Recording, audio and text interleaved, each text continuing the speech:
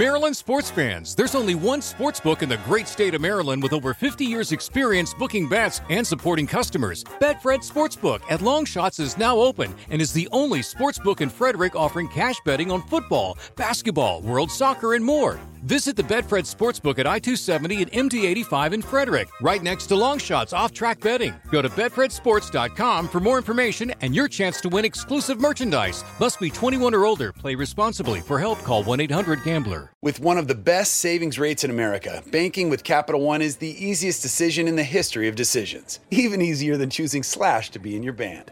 Next up for lead guitar. You're in. Cool. Yep, even easier than that. And with no fees or minimums on checking and savings accounts, is it even a decision? That's banking reimagined. What's in your wallet? Terms apply. See CapitalOne.com/bank for details. Capital One N.A. member FDIC. This is Kosh, and you're listening to Pantheon Podcasts.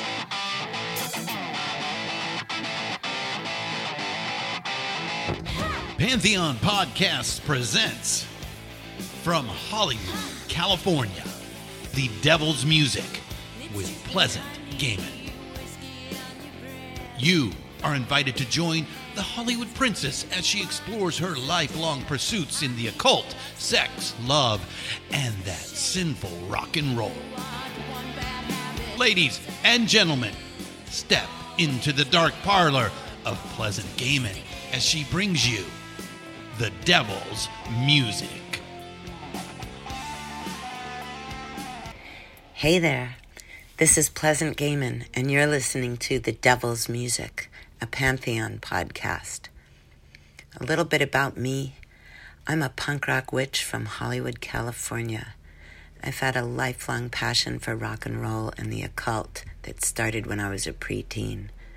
In the 70s, I was one of the first punks in LA, and as a teenager, I worked at the Whiskey A Go-Go, started producing shows, and made a Xerox fanzine called Lobotomy, which led me to write for every major rock publication you could think of.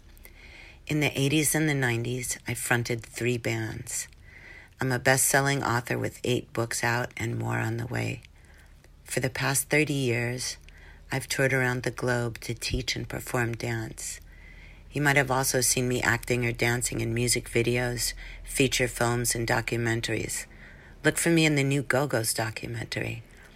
To find out more about me or to book a tarot reading, go to my website, pleasantgehman.com. I'm really excited to be part of the Pantheon Podcasts network of rock and roll shows. Everyone here at Pantheon tells stories about the music we just adore so much, each and every one with a different twist. Find them all wherever you listen to podcasts, at Apple, Spotify, iHeartRadio, Stitcher, Pandora, anywhere you get your favorite podcast fix. And head on over to pantheonpodcast.com to share a show with a friend. Or be damned to purgatory forever.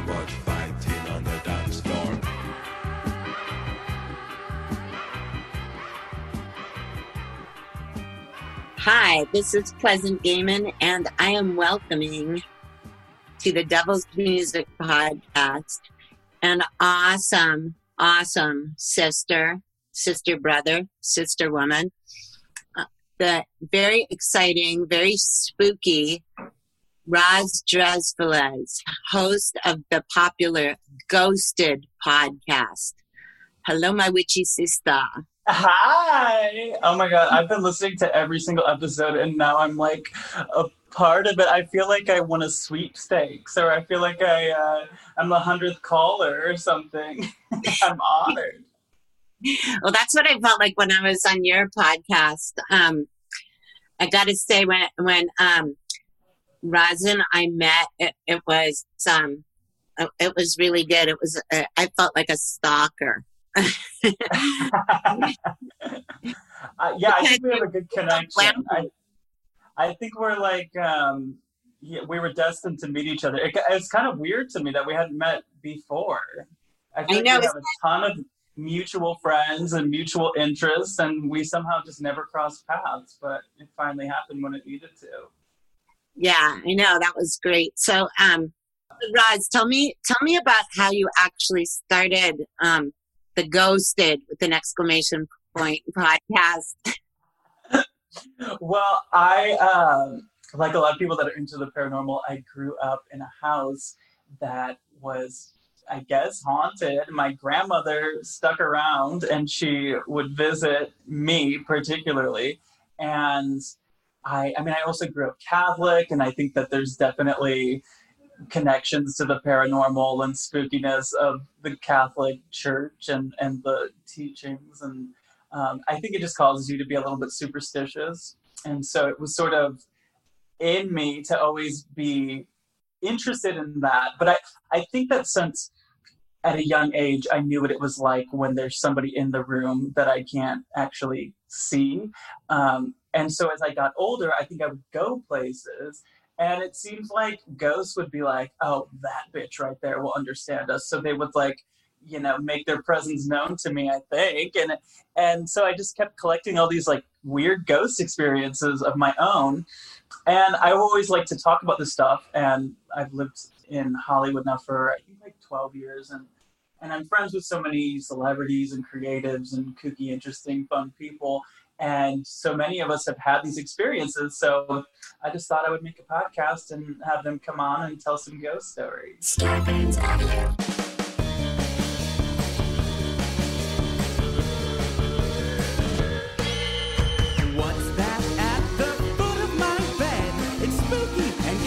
I'm pretty sure it's dead. It's coming this way. Wait a minute, hey, I'm ghosted! By Roz Dressfellers. Evie, please. And it's the best name ever. Yeah, I totally agree with you on the Catholic Church. I wasn't raised with a religion really. You know, because it was the 60s, but but we were allowed to go to like people's Sunday schools and stuff like that. And anytime I went into a Catholic church, I was so fucking obsessed with the statues with like all the fucking like swords and arrows in them and all the blood coming out of the eyes and everyone was getting tortured. And then some of it is terrifying. Oh, but I loved that shit. I loved monster magazines when I was 4.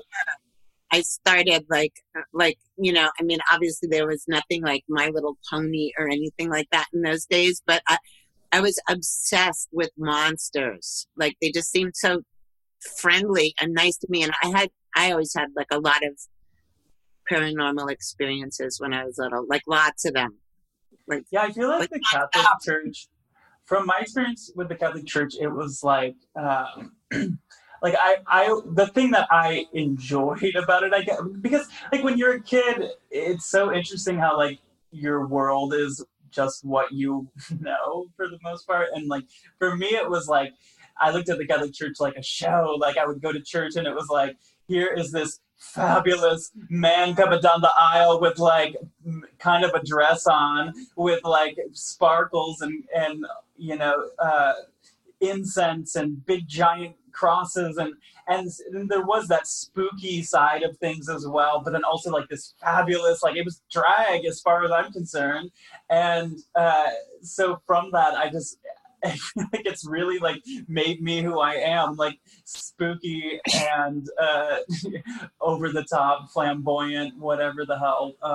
I mean, I'm not a Catholic anymore, but it definitely shaped that. But I was also really interested in like the stories that I would hear, because I went to Catholic school too, and they would teach us the stories about like, well, I mean, like exorcism, for example. And I was obsessed with The Exorcist. I mean, I saw The Exorcist when I was probably like 7 or something. I saw the edited for TV version, and I VHS recorded it. And I watched that and Carrie were like 2 of my favorites. And Carrie too has like the scary Jesuses, you know, with like that her mom, you know, has in the house that have like the arrows and the blood and everything. And I don't know, there's just something about it that I was like, yes. And so I've always been into the spooky and fabulous. Yeah, exactly. Or like Piper Laurie and Carrie. Sin never dies. I could smell whiskey on his breath. All over. Yeah. And I liked it. I liked it. Oh my God. It's so funny. Like, I was like the one kid on the playground that was like, oh, you guys like whatever the hell was going on in the 90s? I'm like, well, let me tell you about this girl named Carrie. They're like, what? Yeah, the fucking gym scene where she's like telekinesising the fuck out of everybody. Yeah. I saw that once on an airplane.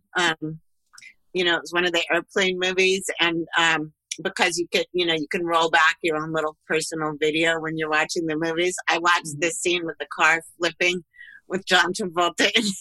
Oh my God, it's so good. Like 80 times, and the lady that was like, and I was like, I had headphones on and I'd had a few drinks, you know, and I just sort of out of the corner of my eye saw the lady next to me that was in absolute horror, that I was looking at it and was laughing like a maniac.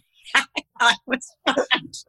Well, you know what's so funny is that movie, so my parents were like in their 20s and stuff, in the 70s, and so I grew up in the 90s, and I think a lot of the 70s influence was my parents exposed me to, and they knew I liked scary stuff. And I think my dad was like, oh yeah, I mean, like 20 years ago I thought this movie Carrie was scary, haven't seen it since then. And so he rented it for me, and I think he instantly, like as soon as the movie starts, it's like these naked girls in the shower scene, and I think he completely forgot what this was. And I just remember distinctly he like left the room to like go do laundry or something, and I was just like staring like, what is going on in this scene? And then I just remember him coming back into the room and being like, so what'd I miss? And I was like, nothing, I didn't see anything, I don't know nothing. And for years I was so confused by that movie. I didn't know what happened in that scene. I didn't know, like, I didn't know what was going on. I just knew that like something happened in the shower and it wasn't good. I thought the soap attacked her or something. And so for years, I just thought it was a movie about soap that possessed a girl and made her evil. But I have to ask you a personal question. Oh, great. When you're going in drag, do you think of your boobs as your dirty pillows? Yes, of course. I always think of mine that way. That's amazing. So tell me about the last time that the most recent paranormal experience that's happened to you. Well, as we were texting the other night, I was convinced that I caused this gigantic earthquake we just had. Oh, no, well, both of us did. Remember? Yes. I was at home. I've been quarantining. I just moved to this place. And I'm quite convinced it's not haunted. I don't know. I've smudged it, whatever. But my boyfriend he's not had paranormal experiences, and I think he's open to it, but kind of like I'll believe it when I see it kind of a person, maybe a little bit more skeptical than me. And we were Zooming with some friends of his, and they were asking me questions about the paranormal, and are you afraid you're going to, welcome in demons or evil presences because of, your openness to this stuff? And my boyfriend mentioned, I want to go to haunted hotels and I want to see this kind of thing for myself or whatever. And in that moment, the whole fucking home started shaking. Something fell off of the wall. I have this like taxidermy scorpion that fell off the wall. And then I also have this, I should actually show it to you. I have this like statue that I made that's like, it's made out of an old ceramic doll. And it's like the doll head is one piece with the neck, and then like the chest is another piece. And I just kind of rest the head into the chest piece. That shifted so it looked like she had a broken neck. And we were terrified. My boyfriend, who's not had a paranormal experience, was like, "You need to Google right now. Did we have an earthquake, or was that just in here?" And I made a believer out of him. But I don't. There was definitely a couple of minutes where I was fully convinced that we did this. I know. I'm glad we both caused it together, because I was in the kitchen with a couple of girlfriends and a couple of drinks in my system, and I was like dancing wildly in the kitchen, wearing a belt of pentagrams and to a song about Satan, and then all of a sudden, I had just been doing a tarot reading too, and then all of a sudden the whole thing went. And I was like, what the fuck happened? Have you experienced something like that? I mean, it's been, I think, 12 years that I've lived in LA, and I've had, been around a couple, but I've never had it where things fall off the walls like that. I mean, you were here for the 94 one, right? Oh, hell yeah. I'll tell you about that one. Okay. But the one that happened last 4th of July in 2019. Yes, that was a big one. Which was memorable because that was one of the only things that happened in 2019. There wasn't the olden days. Fire, tornadoes, and fucking... Right. Anyway, the night on July 3rd, I was getting ready to go to bed at like 3:30 in the morning or whatever my normal bedtime usually is. And I have this big giant thing that it's like made out of heavy wood. It's antique. It's from a Catholic church. It's like it's shaped like a cathedral window, but it's heavy wood, and it says hymns, and it's got like little slots where you can like put the hymns that are going to be sung that day in it, so everyone knows what to flip to. Anyway, I was getting ready to hop into my bed, which is up on this big loft, and the hymn thing is like right over the pillows, and it's been there for a really long time. I lived in my house for a long time, and I looked at it suddenly, and it clicked into my head, wow, you better take that off the wall in case there's an earthquake. This was like going on in my head. And then that thought just popped into my head. And then the next thought was like, oh no, well, it's bolted on. And then the other voice was like, okay, you better make sure. So I hopped up on the bed and I tried to move it. And all the plaster around where the big wall metal bolt pegs or whatever the fuck they're called were in there. It was all the plaster had chipped away. So I easily took it off the wall and then brought it into the living room. Dragged it in because it's super heavy. And then just put it up against the, up against the wall on the floor in the living room. And then that was that earthquake that one on July 4th, 2019 that came on. So I know. That one was the first time. Because I have guitars that like hang from the walls, like those like guitar hanger things on the walls. Yeah. And usually that's like my indicator. Like if I feel something, I'm like, was that just me being like nauseous and feeling like the world shaking, or are the guitars shaking? And that was the first one where the guitars were like slamming against the wall. Yeah. It was terrifying. But that's the biggest one I'd ever felt until this weekend.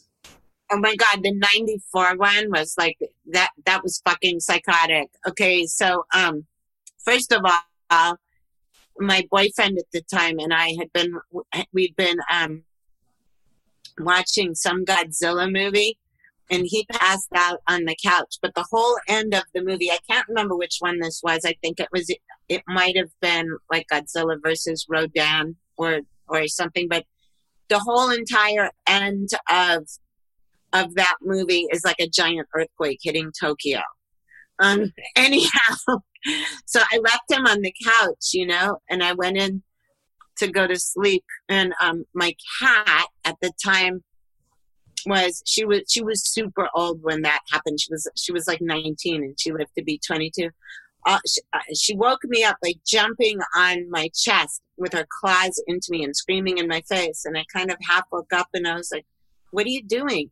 And so then I just put her on the side, and then she did it again 2 more times. And so by that time I was completely awake and my shade was kind of up.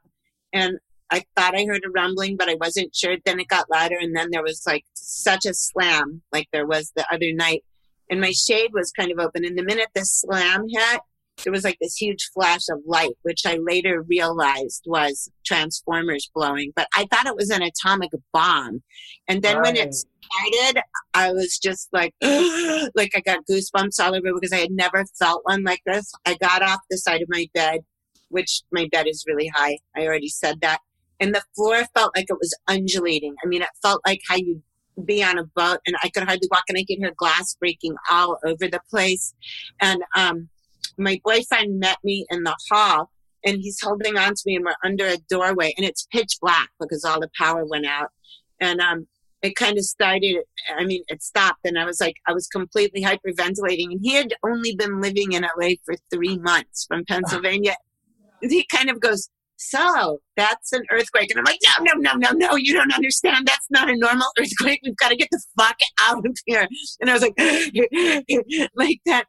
And then I started to go into the bathroom, and he's like, don't go in there. You're barefoot. You're not going to be walking for a long time if you go in there. A lot of glass just broke in there. So we ran outside, and we went to this monastery that's near my house in the Hollywood Hills, because I'd already scoped it out. It's a big open parking lot, and there was no power lines over it. And then it was still dark out. Anyway, we went back in. We went back in a couple of hours later. There was still a ton of aftershocks, but we waited till it was light to go back in the house. And I still didn't have my glasses, which is why I was running into the bathroom to begin with. And so I made sure I had shoes on, and I stepped into the bathroom, and I couldn't figure out what all this white stuff I was seeing on the floor was. I was like, what the fuck's going on here? And the minute I found my glasses, this aquarium that I had on a shelf in the bathroom was completely a lot of the aquarium was off the shelf, and there was only about 2 inches of water in it, and all the fish were down there. But apparently all the water had splashed all over the floor, and all the other glass shelves that were in the bathroom, and there was a lot of them, and everything on it had fallen onto the floor. And so anyway, one of the things that fell off a shelf was this full new box, The Shades of Carrie. It was a box full of Tampax, and we'd been sitting out in the parking lot at the monastery for so long that the cardboard kind of came apart, and all the wrappers of the Tampax got wet, so all of the Tampax exploded, and it was like a fucking snowball field on the floor of the bathroom. So there was almost no water on it, but a lot of broken glass and a lot of tampons that got bigger than a person's fist. It was kind of amazing. Oh my God. I just always think about what other people are I want to know about people that were having sex when this happened. I want to know about people that literally were paranormal, investigating when this happened. Those are the stories where it's can you imagine what you would be thinking? But I had sex. I had sex once during an earthquake. Of course, pleasant. I know it's the only time that happened, but I was cheating on somebody, having sex with somebody else, and all of a sudden that was God just trying to strike you. You and your Catholic damage, no. But the other thing, it took me a while to realize that it was a real earthquake, because this was in the days of record players. And so I was at someone's house watching their pets where I was having my little tryst, and I had put the needle across on a Prince song, that song, Get Off, like that. like where he's talking about like your big butt, like, you know, like it splits when you sit down and all this stuff. But there's a part where it goes, woo, like a record scratch. So that song had been playing a million times in a row while we were fucking. And then all of a sudden we hear this, woo, which was really the needle on the real record player. And then the earthquake started. Oh my God. Yeah. And then after it was going, I was like, oh my God, now what do I do? I was like in a panic. I mean, from the earthquake, because it was big, but also that one was in the afternoon. But I was also like, what the fuck? Like, and this was, I mean, thank God this wasn't in cell phone days where I would have had to think a lot quicker. I was like, okay, what do I say? What do I say? Like, where was I when this happened? And all those good. Right. Do you, like... feel guilty? No. Because, you know, so many of my friends are, like, twice my age. Just the fact. But I am always curious about people that, like, were adults or were around before cell phones. Do you think it's a better thing, or do you miss those days, or what do you think? I have gotten to the point where I kind of don't know how we functioned before them, especially younger, I always say in punk rock, like I'm talking about like in the Mesozoic era or in the Paleolithic era. In punk rock, like I don't know how we all knew where to go on certain nights, or like how we all met each other. I still try to figure that out, and I've looked in my diaries for clues because I've been keeping a diary like nonstop since I was 10, and I can't figure it out. Like, I mean, now you can make like such, you can just make exact plans. Like, even though me and you fucked ours up recently, but like before, you just had to like trust that the person or people you were meeting was going to show up somewhere, or you would just go somewhere and meet new people. Like, you didn't see their social media profile. And also in those days, you could be attracted to them. And I mean, in any kind of way, not just sexually, you know, because dressing was so much more of a like sort of social cue. Like if someone was all in black or looked like a little bit different, then everybody, like, pretty much you could tell if someone had the same frame of reference if you looked at them just by their looks. It wasn't like now where everyone's like always all dressed in black, or everyone has tattoos or has colored hair. In those days, that was like, you could spot it. Like, you know how like dogs or babies kind of see each other from across the street in a passing car, and they're pointing, and the dogs are like wagging their tails because they recognize one of their species. Exactly. That's kind of what I think it was like. But yeah, the concept of landlines and all that stuff was really fucked up. Like, if you wanted to call someone long distance, it was so expensive, like ridiculously expensive. Right. You know, you can only talk for a few minutes. Yeah. Well, I was just, the thing that I always think about is, now I don't know if this is true or not, I'm just guessing. I'm no doctor, Pleasant, but I think, or scientist, but I think... Paging Dr. Justin. PhD. I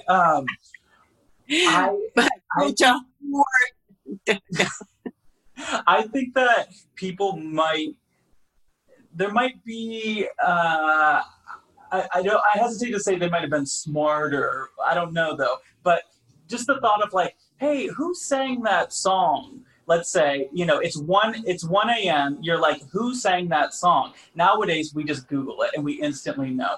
But back then, I think you would have to figure it out. You couldn't even just go to the record store. It's not open at that time. So you'd have to really dig deep into your brain. And I wonder if, and then there's a million other, you know, examples of that kind of thing. How do we get to this place? You know, so many things. Now we have GPS. They didn't back then. Like, so I think there's a lot of things like that certain parts of your brain you used to work out way more than we do now. I think. Oh yeah, like I mean, you're exactly right on that. Like, if I had a crush on someone, the second I got their number, it was in my brain. To the point where I could drunk dial it. You know what I mean? I barely know any numbers now. From a phone booth outside of a bar. But sometimes I get really frustrated with these kids today because like so many of them like now with the internet, there's anything you want to know on it. Like if you thought something was interesting, why don't you know all about it? Like we used to have to go to the fucking library to figure that out, if it was even something that was figure outable from a library. You know what I mean? Right. Well, that's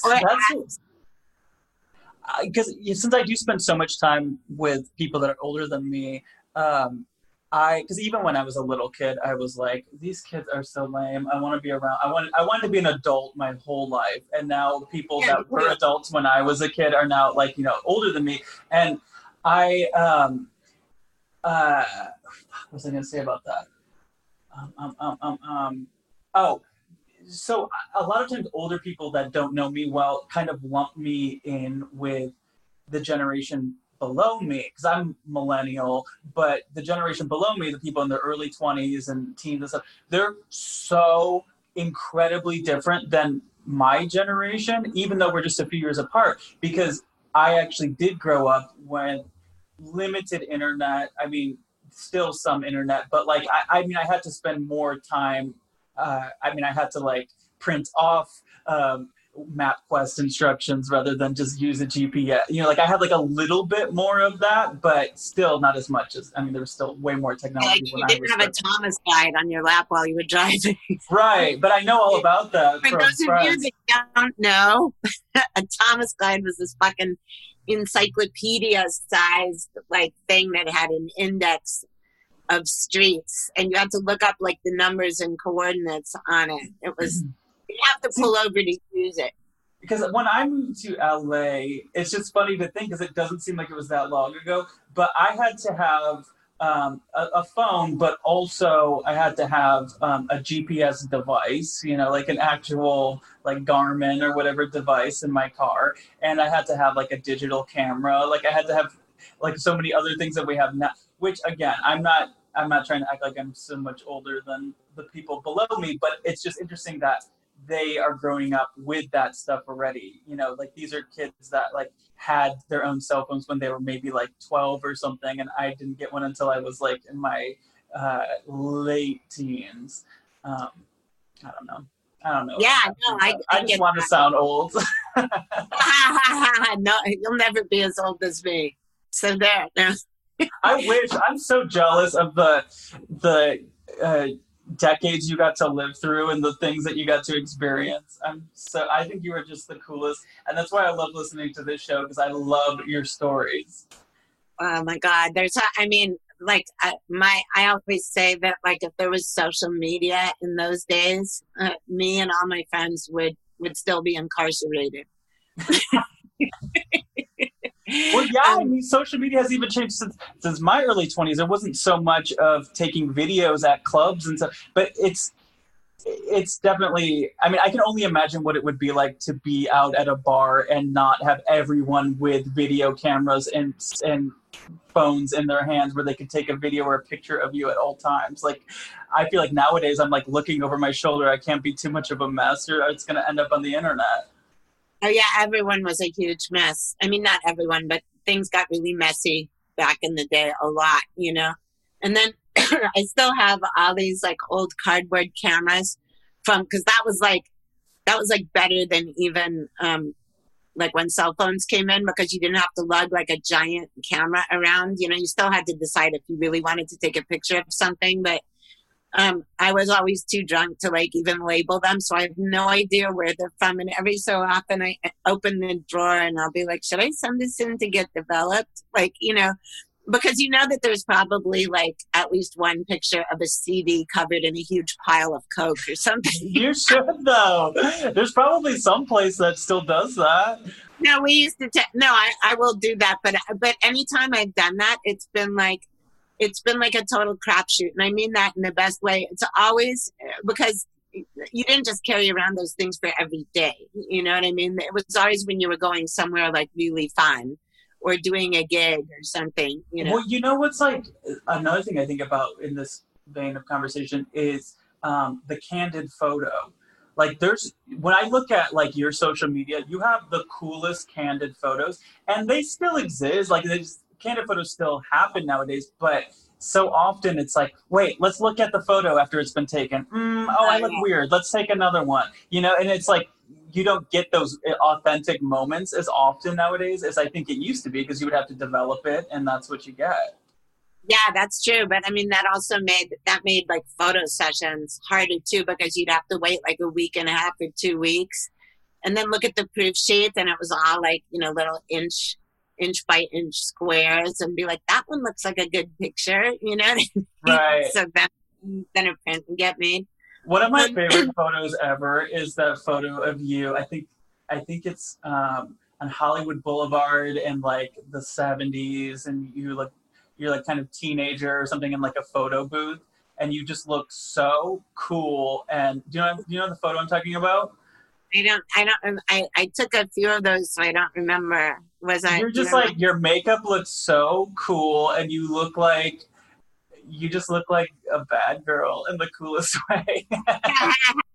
Oh, I know, the one with my eyebrows drawn up. Yes. Oh yeah, that's a good one. Yeah, that was like a friend of mine looked at it. Like when I first found that little picture of it, and she just looked at it and she was just like, "Damn, here comes trouble." And I was like, "Yeah, you're kidding."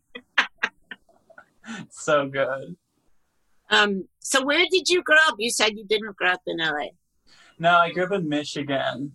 Really? What part? Grand Rapids. Tell me about the ghosts up there. Where like, is there like weird like lake monsters or shit up there? Not since I've left.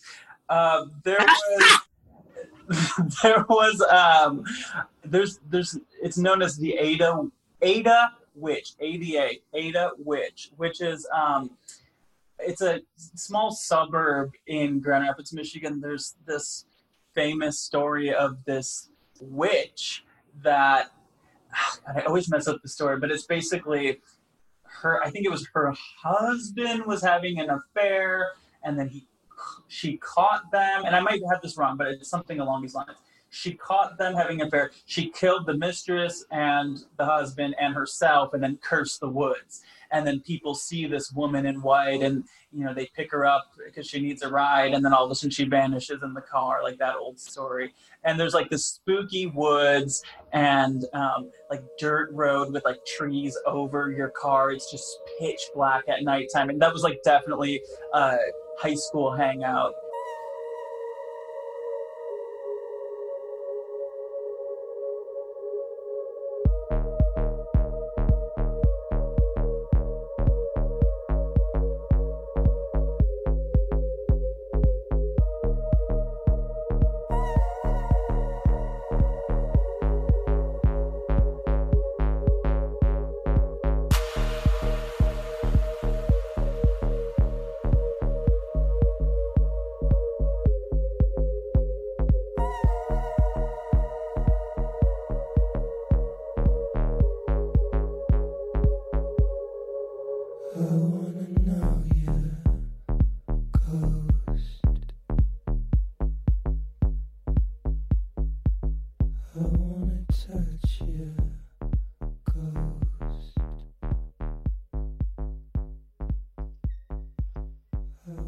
I'm sure you hung out there all the time.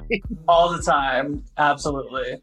That's probably my favorite one, because it was kind of like what you and I were trying to figure out places to go ghost hunting during quarantine. It's like there's only so many places you can just like go that are like public property or whatever, like that was like an outdoor woods ghost, which is so fucking scary.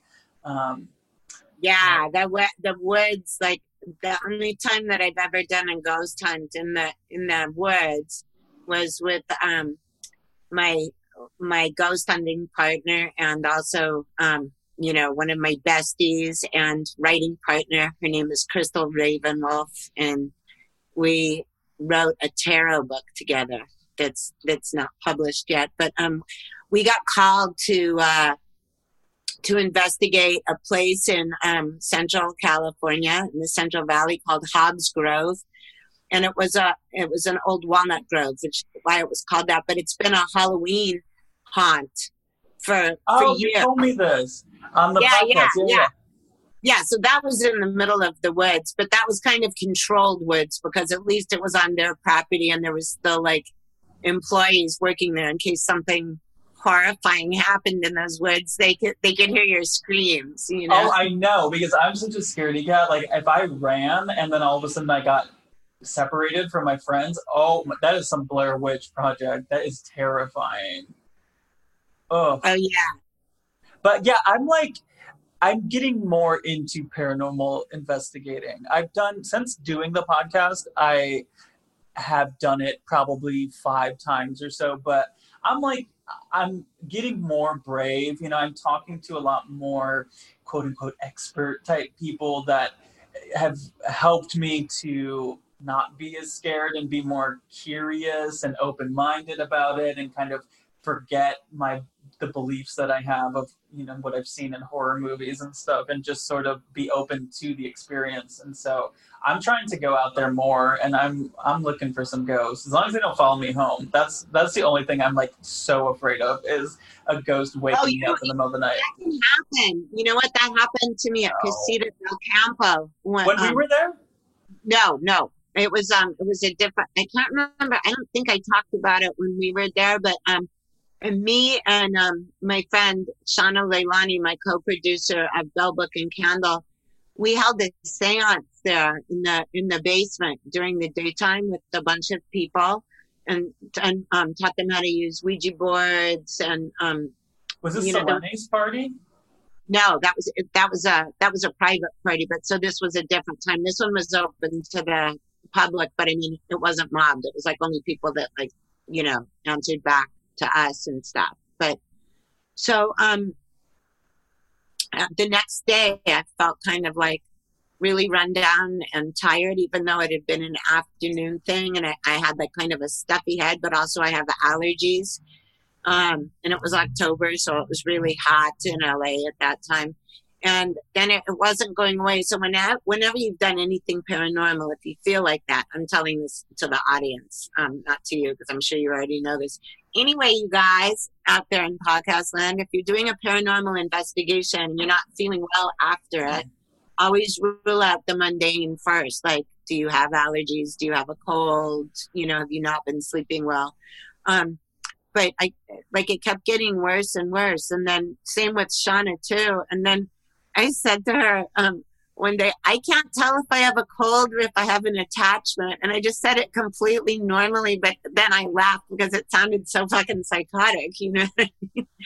But we both had attachments. Crystal, the girl that I just mentioned, she was coming down into town and she cleaned us both off and she was just like, ew, God, what the hell did you know what I mean? Because it was just, when you get an attachment, sometimes it's like just super mucky and disgusting, you know? Yeah. I love Casita del Campo, though. We had so much fun when you did, because you did the first ever live show of my podcast, which was at Casita del Campo. Everybody has to listen to Roz's podcast, Ghosted. Yes, thanks. Yeah, that was so fun. We've now done it 3 times at Casita del Campo. I haven't had a ton of paranormal experiences there, but I mean, I've done, God, I don't know, dozens of campy drag queen plays. Have we even mentioned that I'm a drag queen? I don't even know if that's if we've said that. No, we're gonna mention it. You know, I mean, this will just so everyone knows. Like, there's going to be a safety warning about your drag queenism, and like it's a condition. No, I know. I was so scared to do a show with you because I was like, because you were so tall and beautiful, and I was like, I'm gonna look like. No, you look gorgeous. I just remember I remember asking you, do you do makeup too? Because I know you do 10,000 other things. You're like the most well-rounded jack of all trades because your makeup was so stunning. But yeah, I've done so many shows there, and I've never had experiences of my own, but I've had a lot of friends that have had experiences down there. And I think the night that you did it the night that we had Deborah Wilson there from Mad TV. Yeah, she was great. She was so fun, and she does the voice. Tell everyone who she is that's listening. Deborah Wilson, she's one of those people that I grew up watching on Mad TV, and is just like, I think she's just like from another dimension. Like she's just out of this world funny. Isn't and she demon voice on something? she does a lot of voiceover, but she was the demon voice of like The Nun, the movie The Nun. She did like all the Oh yeah. So she was doing it on stage, and when she did my podcast in studio too, and she did the voice as well. But she's hilarious, and we had a good time. But I did Ghosted live 2 other times, and the last time I did it, I had a psychic with me, and we were backstage using a spirit box. And I'm always a little skeptical of spirit boxes.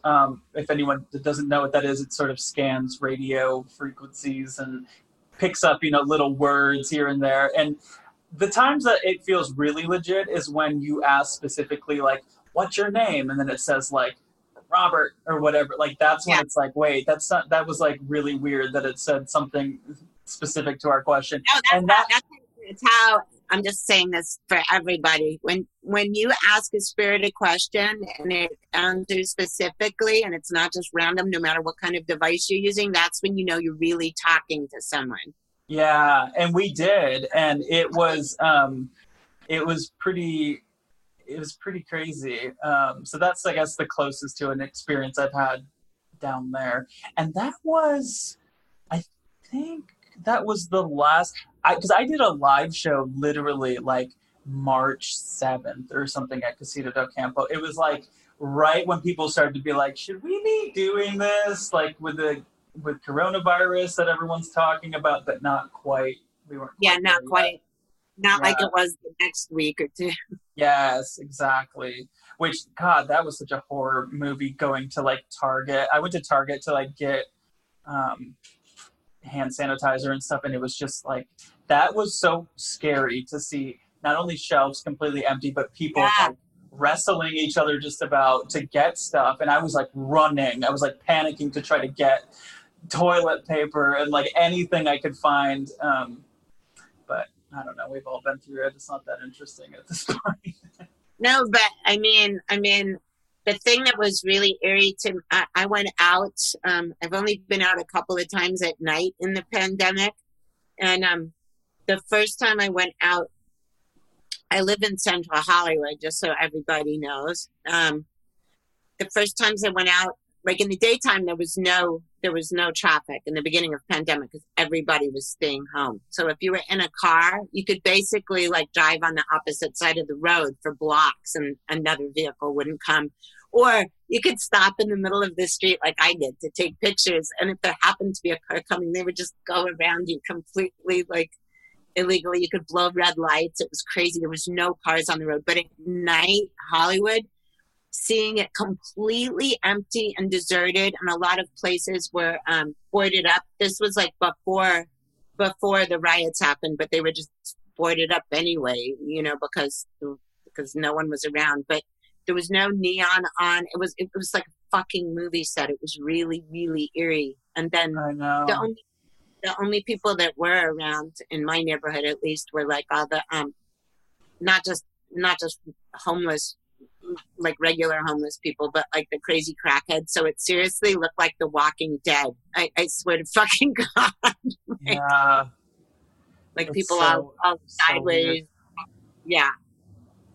Yeah. But I love talking to someone like you, because you grew up in Hollywood, right? Or LA? Yeah, I grew up in days. It wasn't stupid to walk around barefoot. You could actually, like, it was clean here. It was like a Midwestern town. You could leave your windows open at night. Even if you lived on the ground floor, you weren't dumb. Isn't that weird? Oh my God. No, I know. I love hearing about weird Hollywood. I love, like, anytime you've told stories on this show or to me that are like, I don't know, just like underground Hollywood or stuff like through the 70s and 80s. Or I love your story about what was the story you were going to? You heard Bad Company was staying at a hotel or something like that. Oh yeah, at the Beverly Hilton. Yeah. Oh, that's iconic. It's just so funny to hear. It's so cool. But you know who used to be my the lady that would pick through my trash? This is wild. Okay, so the lady that would pick through my trash was always wearing all black. She had a high-necked black, and this was like in the 80s. She had a high-necked black, very form-fitting dress on. She was really slender. The dress had long sleeves, and she would always wear a turban, but like a Lana Turner turban, not like a Swami turban. And the turban was black too, and she had her makeup was perfect 1920s. So she had these big, like sort of arcing silent movie star eyebrows drawn on, but they were drawn on in like red lipstick pencil because I guess that was all she could get. So and she would never talk, and she moved really crazy. She moved like a wraith, but since I saw her in the daytime, I knew it wasn't a spirit. Also, she was picking through my trash, looking for recycling.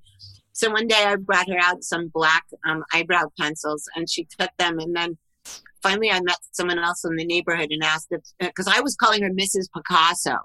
I don't even know where I came up with that name, Mrs. Picasso, but she just looked like she'd be a wife of Picasso, like in the, in the 20s or something.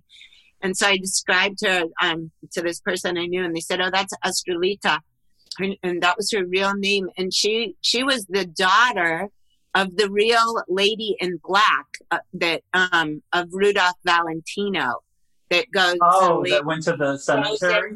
Rudolph Valentino's grave at Hollywood Forever. Yeah. Yeah. Wow. So she continued, and now I think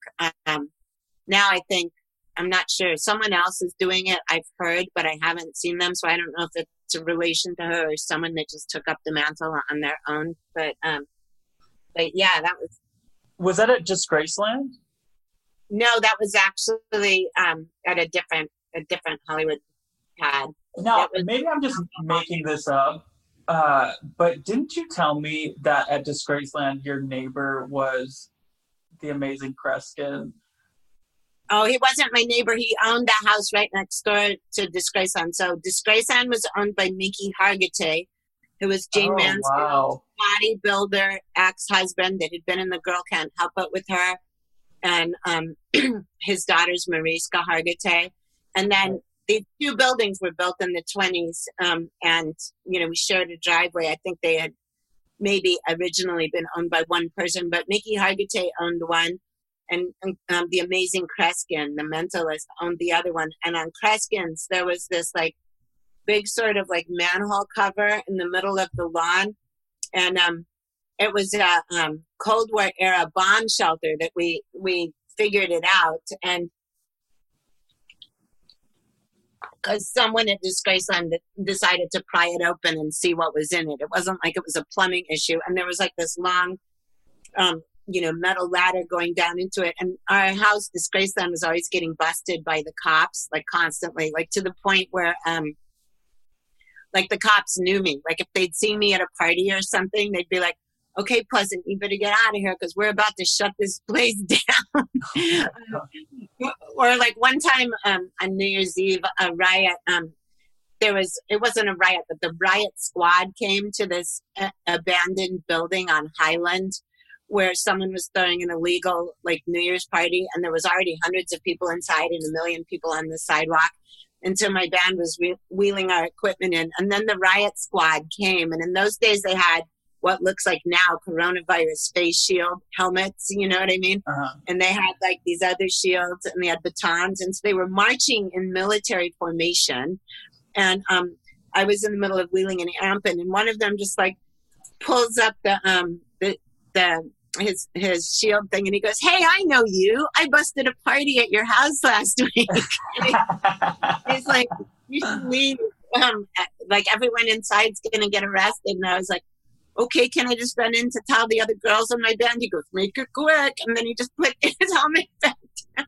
Oh my god, that is hilarious. But anyway, so at Disgraceland, our parties were every fucking night, and so rowdy that as soon as we discovered there was a bomb shelter in the lawn next to us, that like if the party was getting too rowdy, we would just tell everyone like, "Let's go down and really get bombed." So we'd be lowering like cases of beer down there, or like handing down Jack Daniel's bottles like it was like a bucket brigade, and then there was bunk beds down there, and there was like survival crackers, and there was enough place to put like a big boom box, that was on batteries, and you could fit like at least 12 people down there. It was insane. So we used to go down there and get bombed. I wonder if it's still there. It is.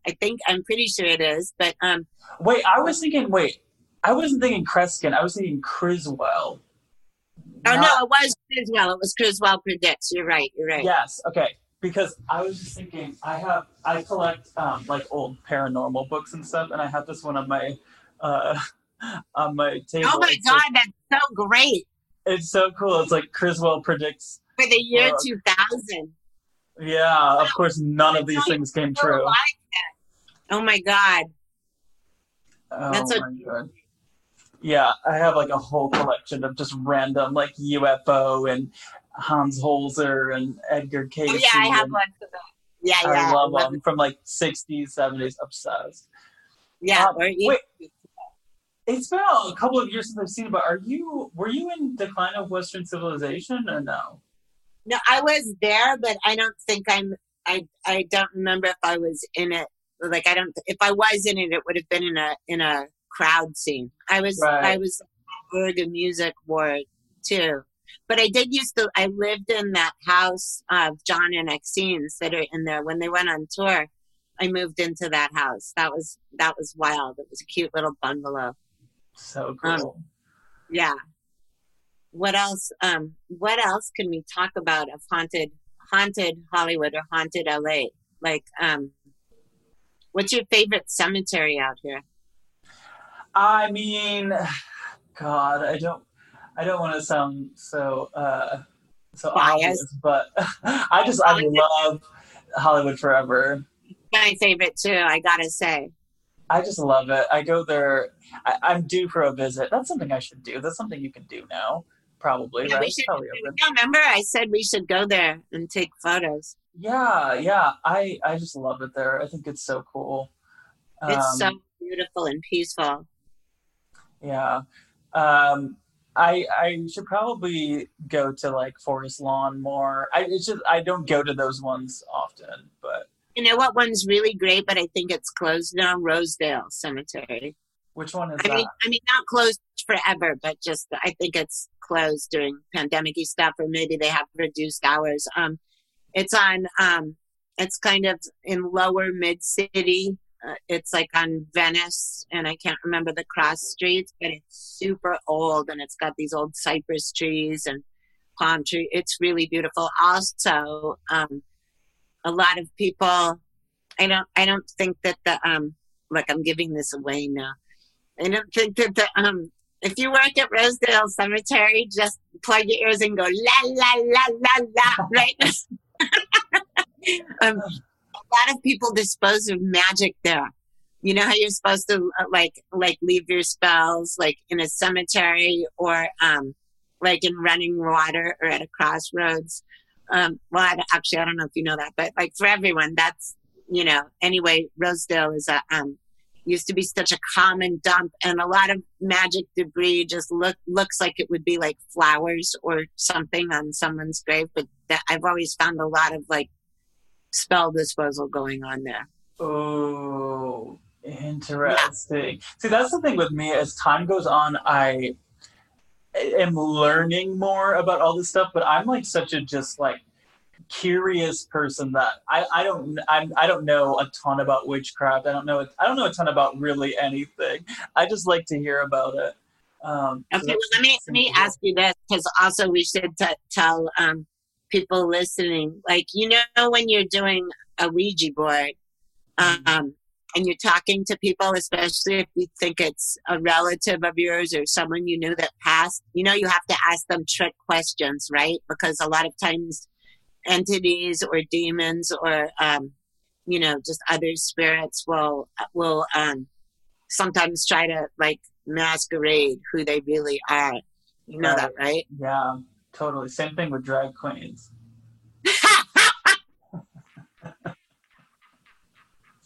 It's a jungle out there, God damn it. Have you ever had sex in a graveyard? God, I can't say I have. Why not? What's wrong with you? I know, I'm not real goth. I just have black nail polish. Oh my God. No, I haven't. Tell me more Hollywood's, like, weird Hollywood stories. I love, like, the interviewer in me just wants to ask you questions. Okay, let's see if I can think of some off the top of my head. Well, I did have I had sex. I had sex a lot in Hollywood Forever, but it was before it was Hollywood Forever. Really? I can't remember if I've talked about this on my own podcast because it just blanks out. But my favorite. Well, there was actually, I know a few other people that have done that too. In the olden days, like in the 70s, it looked like it was just like open. Like they didn't even bother to close the gates at night. You could just walk right in at any hour and do anything. And I was young and dumb enough to like not think that it might potentially be dangerous. But one time I picked up this really cute goth boy from a club and we were just like roaring fucked up. We were like totally fucked up and I was showing him like my favorite graves and we didn't even have a flashlight, but so I found Mel Blanc's grave and we were having sex on it. When it was over, he just like looked at me and he's like, "What's up, Doc?" And like a perfect Bugs Bunny voice. I was gonna say that's all, folks. No, that's what Mel Blanc's grave says, though. His okay. present on it, but I did say that's all. I didn't say that's all, folks, at the time. But as soon as he was talking like Bugs Bunny, I was like, "Damn, this guy could be a keeper, and I don't even know his name," I was like, husband material.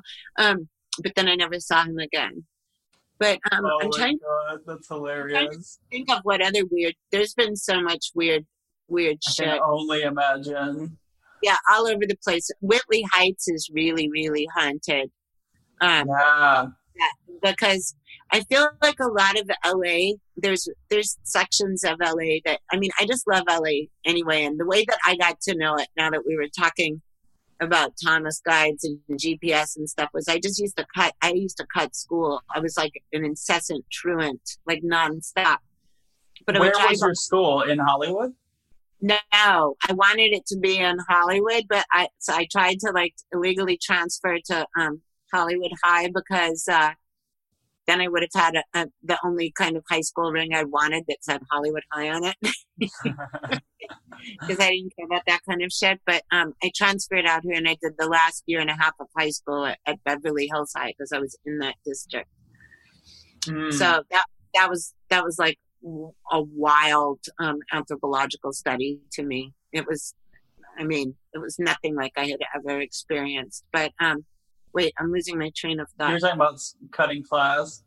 Oh, yeah. So I cut class and drive all over LA, and I loved all the really old parts of it. And then I would just like walk all over the place too, and stand in front of old houses, and I would always like start feeling or seeing stuff that I couldn't tell if it was like actual intuition or just imagining what went on there. But I feel like Hollywood has such a weird, unique energy to it. Well, a lot of LA does, but especially Hollywood, because everyone had such high hopes and so many of those hopes were completely just shattered. Yeah, we talk about that a lot on my podcast. And yeah, I think it really is like the idea of unfinished business. So many people come here to make a dream come true, and then their life gets cut short before that happens, and then they're still pursuing that. They don't have that resolution or whatever. And also they are people that want to be seen. They were the kind of people that want to perform. A lot of those ghosts still do that. That's why so many theaters are haunted, I think. And also, you know what, since we were talking about Carrie, like I keep, when that movie first came out, and for years I wanted to know where the where the house was that they filmed it. And I always thought it was maybe in Eagle Rock or something. Now I think I've known for a while, but I can't remember. But I did find the house that was Haddonfield, Illinois in Halloween. It is in, that's in Burbank. Right. Yeah. Oh my God, Michael Myers. I have such a crush on Michael Myers. Always. Just a man. No, here's a good Hollywood story. Okay. When this was like in the 80s when my band, the Screaming Sirens, was playing, and friends of mine knew that I was obsessed with Michael Myers, and so in the first movie of Halloween, he was like, I mean, his name was Michael Myers, but it was listed as The Shape.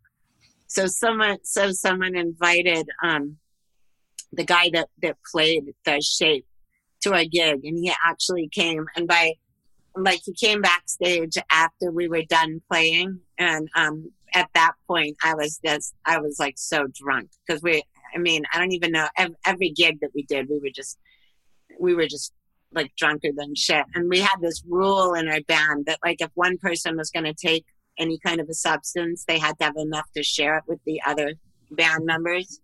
So that because you couldn't have someone like on downers and then the drummer was like on coke or speed. Right. But so we were all drunk, and then somebody brought this like really clean cut, normal looking guy backstage, and it was Nick Castle, the guy that played The Shape. And I was completely rude to him. I was like, buy me a drink.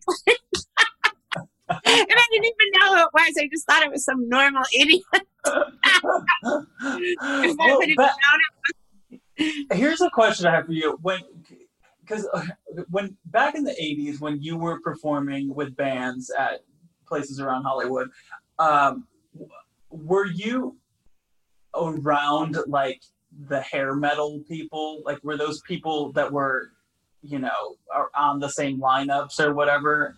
I mean, I know that's not necessarily what you did, but was that? Sometimes, yeah, sometimes. Like, we used to play with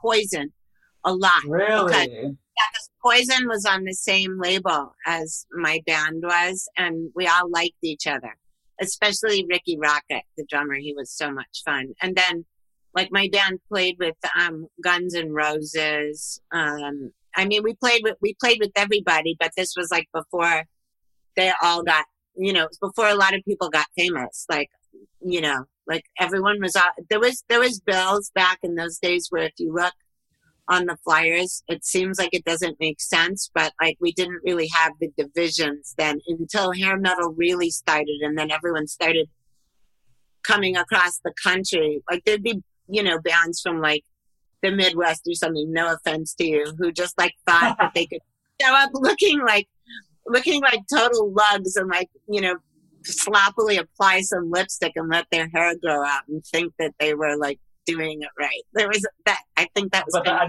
that's also like drag queens.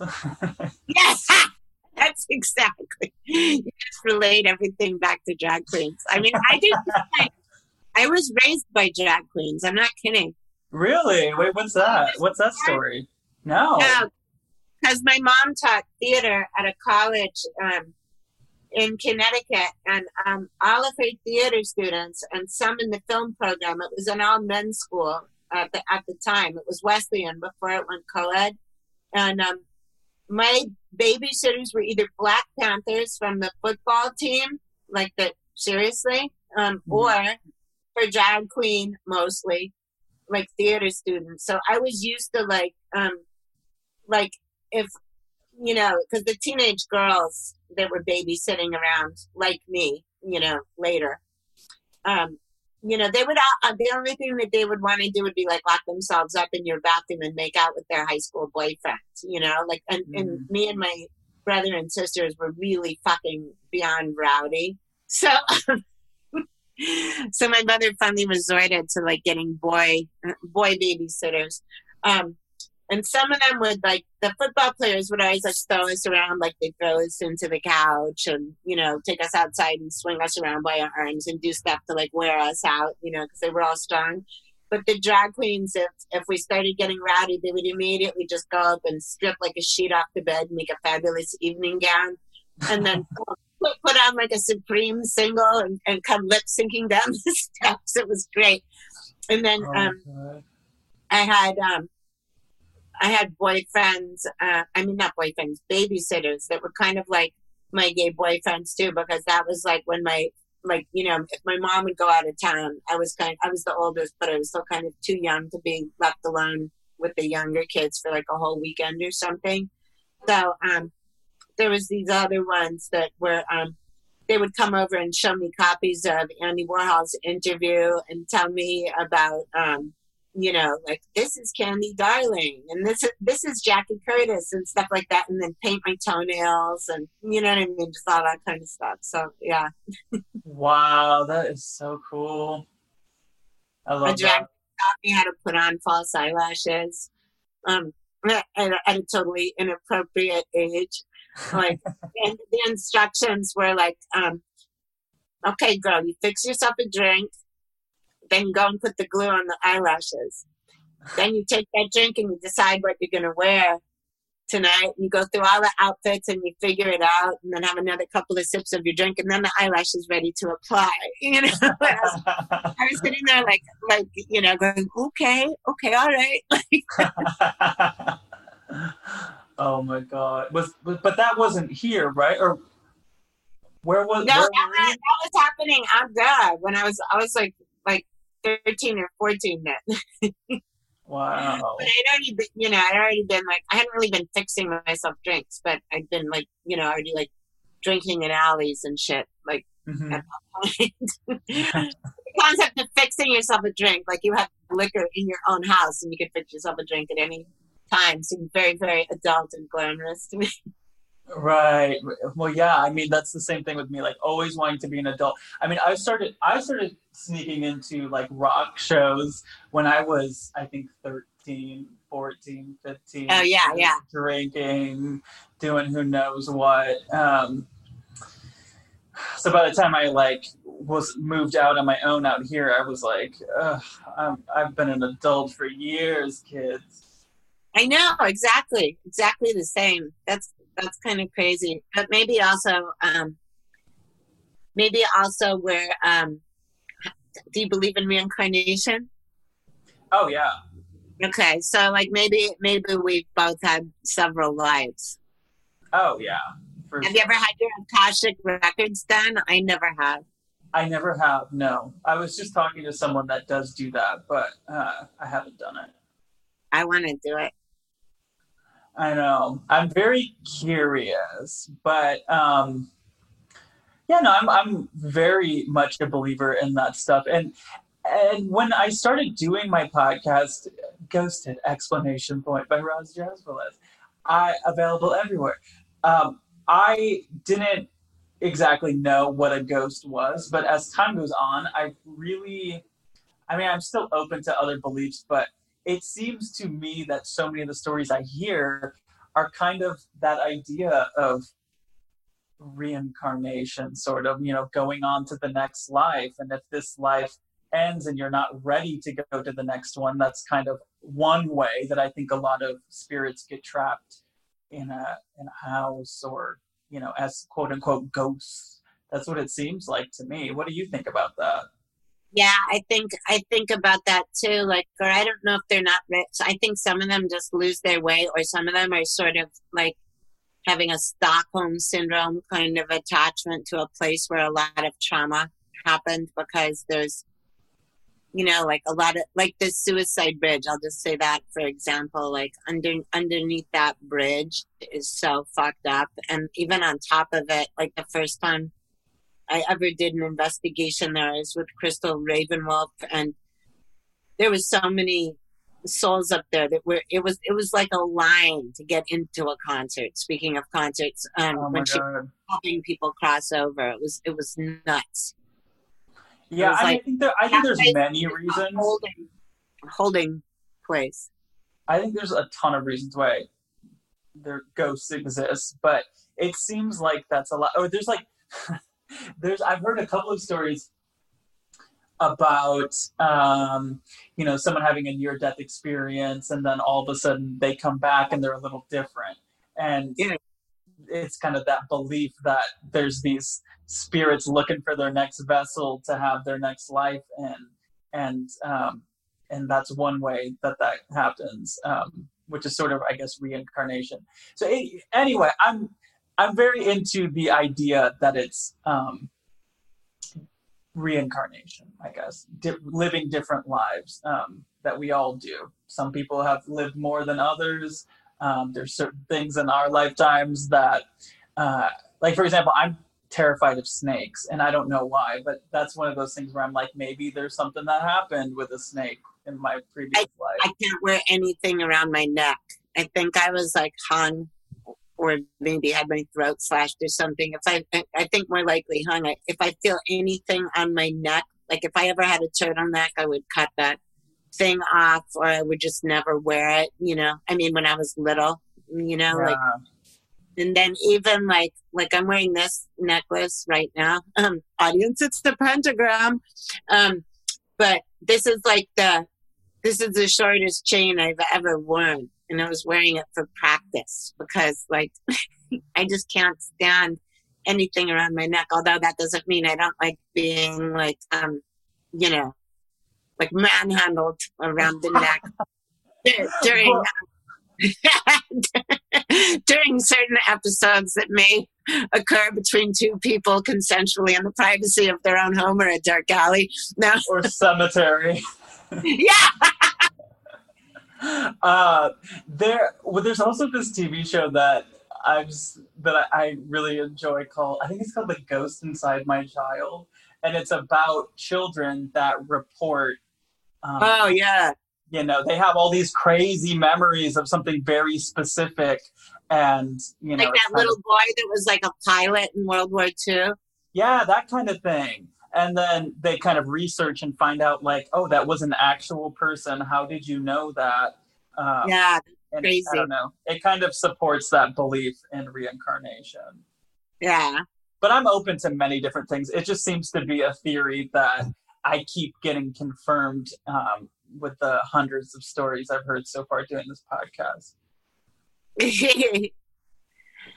Okay, so Roz, let's tell the audience here who's been on your podcast, and also say who your dream guests are in case any of.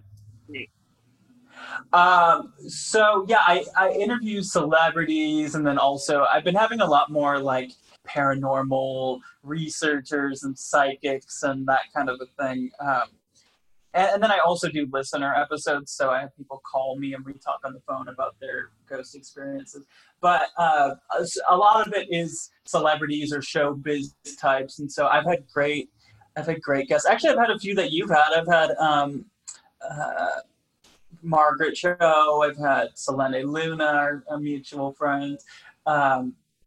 I have had, who else has been on? Busy Phillips, Karen Kilgariff of My Favorite Murder. We had Jack Osborne, who has his own paranormal show that's really good that I really like on Travel Channel. He was getting his nails done next to me at a salon a couple of years ago. He's great. I think he's really cool, and he does a ton of paranormal investigating these days.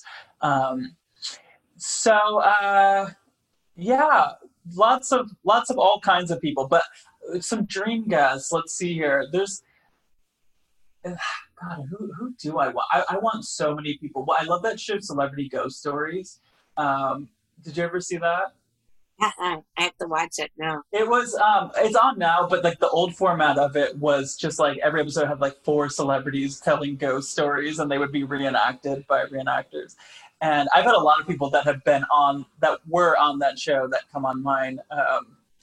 And that reminds me, I had Elvira on, Cassandra Peterson, which was she's my number one idol. So that was really cool. But so yeah, there's some of the people that have been on that show that I want. I really want Lisa Rinna on my podcast. I love Lisa Rinna, and she did a Celebrity Ghost Story, and I hope one day I can get her. I want God, so many people. There's so many musicians. I haven't had as many musicians. Musicians and like particularly female pop singers have had, almost all of them have had ghost stories. So, you know, I would really like those people on as well. I don't know. Do you have any suggestions? Let's both like surround Stevie Nicks as our guest. Oh, that'd be so cool. Yeah, that would be great. Okay. So it's out every Thursday, and hopefully, you know, when things get back to normal, we can do it on stage. And now I'm like making videos and like going ghost hunting and doing all that stuff on Patreon too. So I'm trying to put a visual element to the podcast, and I like, you know, we have fun with it. So like I have a thing, EVPs or EV Police, which you played, which is where I find electronic voice phenomenon, you know, ghost voices off of YouTube, and then I make my guests guess what the ghost hunter thinks that the ghost is saying. And then I have a new thing that I've been doing called where I go to eBay and I find allegedly haunted dolls and I critique their outfits. And that's called Chucky or Just Yucky. So we have fun. And that's all video stuff on Patreon. Okay, but also, of course, Pleasant's been on it. You have to hear Pleasant's episode as well. Okay, I have episodes. To ask one more thing. Can we get married? Please. Okay. That'll be our next episode, our wedding. Well, we're also obsessed with ventriloquist dummies, which we haven't talked about either. I'm so obsessed. I'm on the active hunt for a not haunted old vaudevillian ventriloquist dummy. Oh my God. You know what? Like this, something about this show just attracts ventriloquist dummy energy. It's just a certain kind of person that I think is into just weird. Yeah, I call it the mannequin gene because everybody that likes like fucked up dolls and like ventriloquist dummies and mannequins, that's a certain kind of person. What do you think of clowns? That goes with the mannequin gene or the clown gene. I love clowns. I'm obsessed. Well, I used to hate them, but I became a clown fucker like a long time ago. So, okay, on that note, I think we should end this episode. Okay. Okay, bye all you clown fuckers and spooky ass people out there in podcast clown fucking mannequin gene land. Mwah.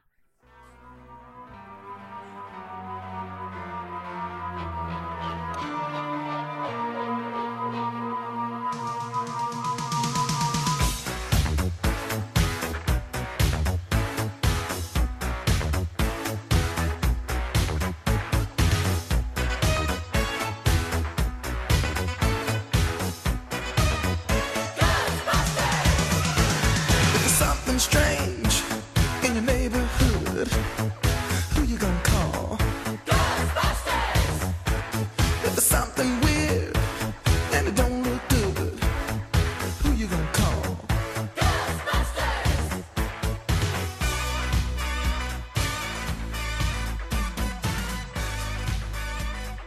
I ain't afraid of no ghosts. The Devil's Music is written and hosted by Pleasant Gaiman. Produced by Aaron Alden. All sound design by Jerry Danielson of Busy Signal Studios. And of course, is part of the Pantheon Podcast Network. Find all of our shows at pantheonpodcasts.com. Our social presence is at Pantheon Podcasts on Facebook and Instagram. Tweet us at Pantheon Pods. All songs can be found wherever you get great music. Please pick up these important and fantastic tracks.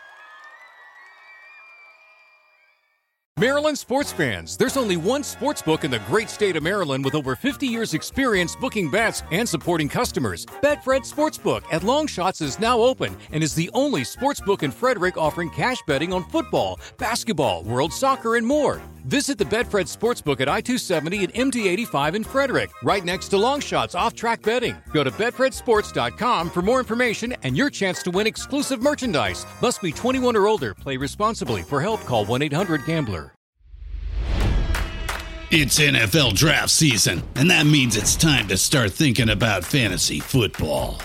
FantasyPoints.com features industry-leading experts and prognosticators using proprietary hand-charted data to help you score more fantasy points. FantasyPoints.com is the place to go for whatever kind of fantasy football you play. Whether you play fantasy football, daily fantasy sports, or do a little bit of everything, Fantasy Points has the meticulously researched content to guide you to victory.